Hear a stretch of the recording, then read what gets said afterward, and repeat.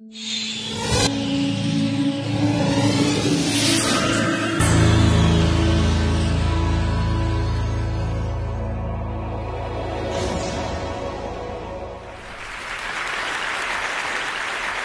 I do is I organize information. I'm a graphic designer. Professionally, I try to make sense, often of things that don't make much sense themselves. So my father might not understand what it is that I do for a living. His part of my ancestry has been farmers. He's part of this ethnic minority called the Pontic Greeks. They lived in Asia Minor and fled to Greece after a genocide about 100 years ago. And ever since that, migration has somewhat been a theme in my family. My father moved to Germany, studied there, and married. And as a result, I now have this half-German brain with all the analytical thinking and that slight dorky demeanor that come with that. And of course, it meant that I was a foreigner in both countries. And that, of course, made it pretty easy for me to migrate as well, in good family tradition, if you like. But of course, most journeys that we undertake from day to day are within a city. And especially if you know the city, getting from A to B may seem pretty obvious, right? But the question is, why is it obvious? How do we know where we're going? So I washed up on a Dublin ferry port about 12 years ago, a professional foreigner, if you like. And I'm sure you've all had this experience before, yeah? You arrive in a new city, and your brain is trying to make sense of this new place. Once you find your base, your home, you start to build this cognitive map of your environment. It's essentially this virtual map that only exists in your brain. All animal species do it, even though we all use slightly different tools. Us humans, of course, we don't move around marking our territory by scent like dogs. We don't run around emitting ultrasonic squeaks like bats. We just don't do that. Although a night in the Temple Bar district can get pretty wild. No, we do two important things to make a place our own. First, we move along linear routes. Typically, we find a main street, and this main street becomes a linear strip map in our minds. But our mind keeps it pretty simple, yeah? Every street is generally perceived as a straight line. And we kind of ignore the little twists and turns that the streets make. When we do, however, make a turn into a side street, our mind tends to adjust that turn to a 90-degree angle. This, of course, makes for some funny moments when you're in some old city layout that follows some sort of circular city logic. Yeah? Maybe you've had that experience as well, right? Let's say you are on some spot on a side street that projects from a main cathedral square, and you want to get to another point on a side street just like that. The cognitive map in your mind may tell you, Aris, go back to the main cathedral square, take a 90-degree turn, and walk down that other side street. But somehow you feel adventurous that day, and you suddenly discover that the two spots were actually only a single building apart. Now, I don't know about you, but I always feel like I find this wormhole or this interdimensional portal. So we move along linear routes, and our mind straightens streets and perceives turns as 90-degree angles. The second thing that we do to make a place our own is we attach meaning and emotions to the things that we see along those lines. If you go to the Irish countryside and you ask an old lady for directions, brace yourself for some elaborate Irish storytelling about all the landmarks. Yeah? She'll tell you the pub where her sister used to work and go past that church where I got married, that kind of thing. So we fill our cognitive maps with these markers of meaning. What's more, we abstract, repeat patterns and recognize them. We recognize them by the experiences, and we abstract them into symbols. And of course, we are all capable of understanding these symbols. What's more, we are all capable of understanding the cognitive maps, and you are all capable of creating these cognitive maps yourselves. So next time when you want to tell your friend how to get to your place, you grab a beer mat, grab a napkin, and you just observe yourself create this awesome piece of communication design. It's got straight lines, it's got 90-degree corners, you might add little symbols along the way, and when you look at what you've just drawn, you realize it does not resemble a street map. If you were to put an actual street map on top of what you've just drawn, you'd realize your streets and the distances, they'd be way off. No, what you've just drawn is more like a diagram or a schematic. It's a visual construct of lines, dots, letters, design in the language of our brains. So it's no big surprise that the big information design icon of the last century, the pinnacle of showing everybody how to get from A to B, the London Underground map, was not designed by a cartographer or a city planner. It was designed by an engineering draftsman. In the 1930s, Harry Beck applied the principles of schematic diagram design and changed the way public transport maps are designed forever. Now, the very key to the success of this map is in the omission of important, less important information, and in the extreme simplification. So, straightened streets, corners of 90 and 45 degrees, but also the extreme geographic distortion in that map. If you were to look at the actual locations of these stations, you'd see they're very different. Yeah? But this is all for the clarity of the public tube map. Yeah? If you, say, wanted to get from Regent's Park Station to Great Portland Street, the tube map would tell you, take the tube, go to Baker Street, change over, take another tube. Of course, what you don't know is that the two stations are only about 100 meters apart. Now, we've reached the subject of public transport. And public transport here in Dublin is a somewhat touchy subject. For everybody who does not know the public transport here in Dublin, essentially we have this system of local buses that grew with the city.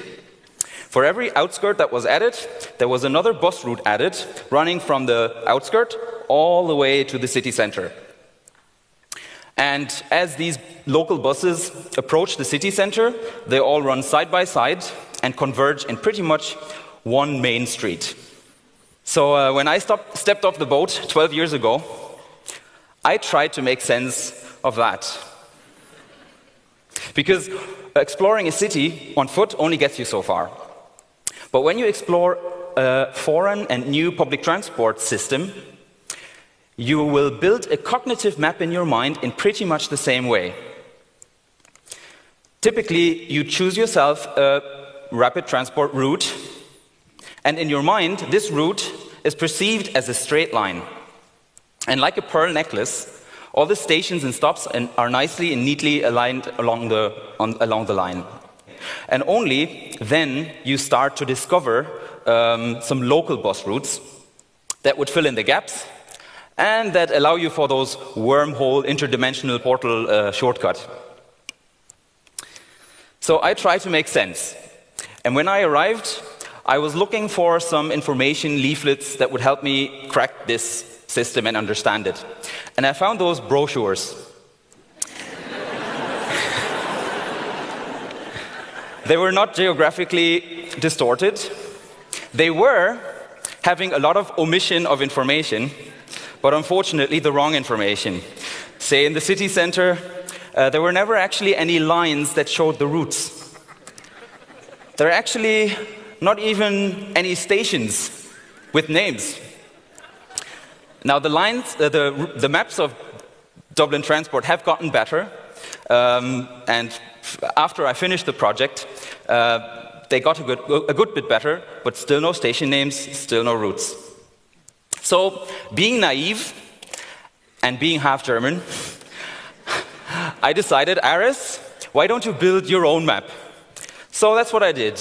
I researched how each and every bus route moved through the city. Nice and logical, every bus route a separate line. And I plotted it into my own map of Dublin. And in the city center, I got a nice spaghetti plate. Now, this is a bit of a mess. So I decided, of course, you're going to apply the rules of schematic design, cleaning up the corridors, widening the streets where there were loads of buses, and making the streets at straight 90-degree corners, 45-degree corners, or fractions of that, and filled it in with the bus routes. And I built a city center bus map of the system, how it was 5 years ago. I'll zoom in again so that you get the full impact of the Keys and the Westmoreland Street. Now I can proudly say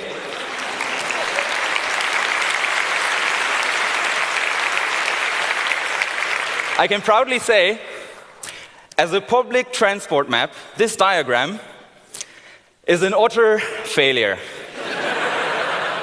Except probably in one aspect. I now had a great visual representation of just how clogged up and overrun the city center really was. Now, call me old-fashioned, right? But I think a public transport route map should have lines. Because that's what they are, yeah? They're little pieces of string that wrap their way through the city center, or through the city. If you will, the Greek guy inside of me feels if I don't get a line, it's like entering the labyrinth of the Minotaur without having Ariadne giving you the string to find your way. So the outcome of my academic research, loads of questionnaires, case studies, and looking at a lot of maps, was that a lot of the problems and shortcomings of the public transport system here in Dublin was the lack of a coherent public transport map, a simplified coherent public transport map. Because I think this is the crucial step to understanding a public transport network on a physical level, but it's also the crucial step to make a public transport network mappable on a visual level.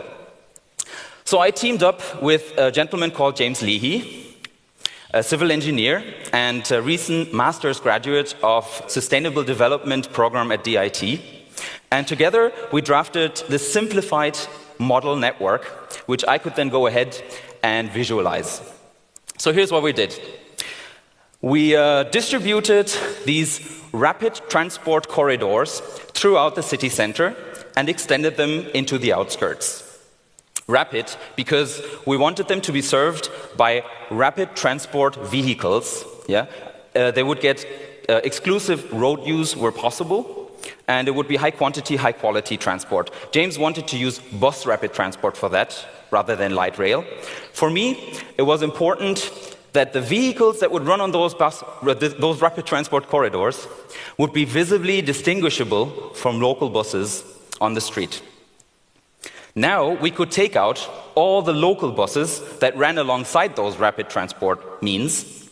Any gaps that appeared in the outskirts were filled again. So in other words, if there was a street in an outskirt where there had been a bus, we put a bus back in. Only now, these buses wouldn't run all the way to the city center, but connect to the nearest rapid transport mode, one of these thick lines over there. So the rest was merely a couple of months of work and a couple of fights with my girlfriend of our place constantly being clogged up with maps. And the outcome, one of the outcomes, was this map of the greater Dublin area. I'll zoom in a little bit.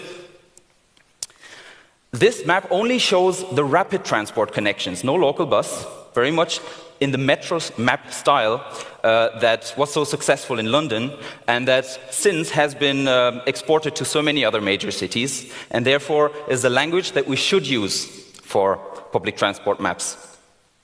What's also important is, with a simplified network like this, it now would become possible for me to tackle the ultimate challenge and make a public transport map for the city center. One where I wouldn't just show rapid transport connections, but also all the local bus routes, streets, and the likes. And this is what a map like this could look like. I'll zoom in a little bit. In this map, I'm including each transport mode. So, rapid transport, bus, DART, tram, and the likes. Each individual route is represented by a separate line. The map shows each and every station name, And I'm also displaying side streets. In fact, most of the side streets even with their name. And for good measure, also a couple of landmarks. Some of them signified by little symbols, others by these isometric, three-dimensional bird's-eye view drawings. The map is relatively small in overall size, so something that you could still hold as a fold-out map or display in a reasonably sized display box on a bush shelter. I think it tries to be the best balance between actual representation and simplification, the language of wayfinding in our brain. So straightened lines, cleaned up corners, and of course that very, very important geographic distortion that makes public transport maps possible. If you, for example, have a look at the two main corridors that run through the city, the yellow and orange one over here, this is how they look in an actual, accurate street map. And this is how they would look in my distorted, simplified public transport map. So, for successful public transport map, we should not stick to accurate representation, but design them in the way our brains work. The reactions I got were tremendous. It was really good to see. And of course, for my own self, I was very happy to see that my folks in Germany and Greece finally have an idea what I do for a living. Thank you.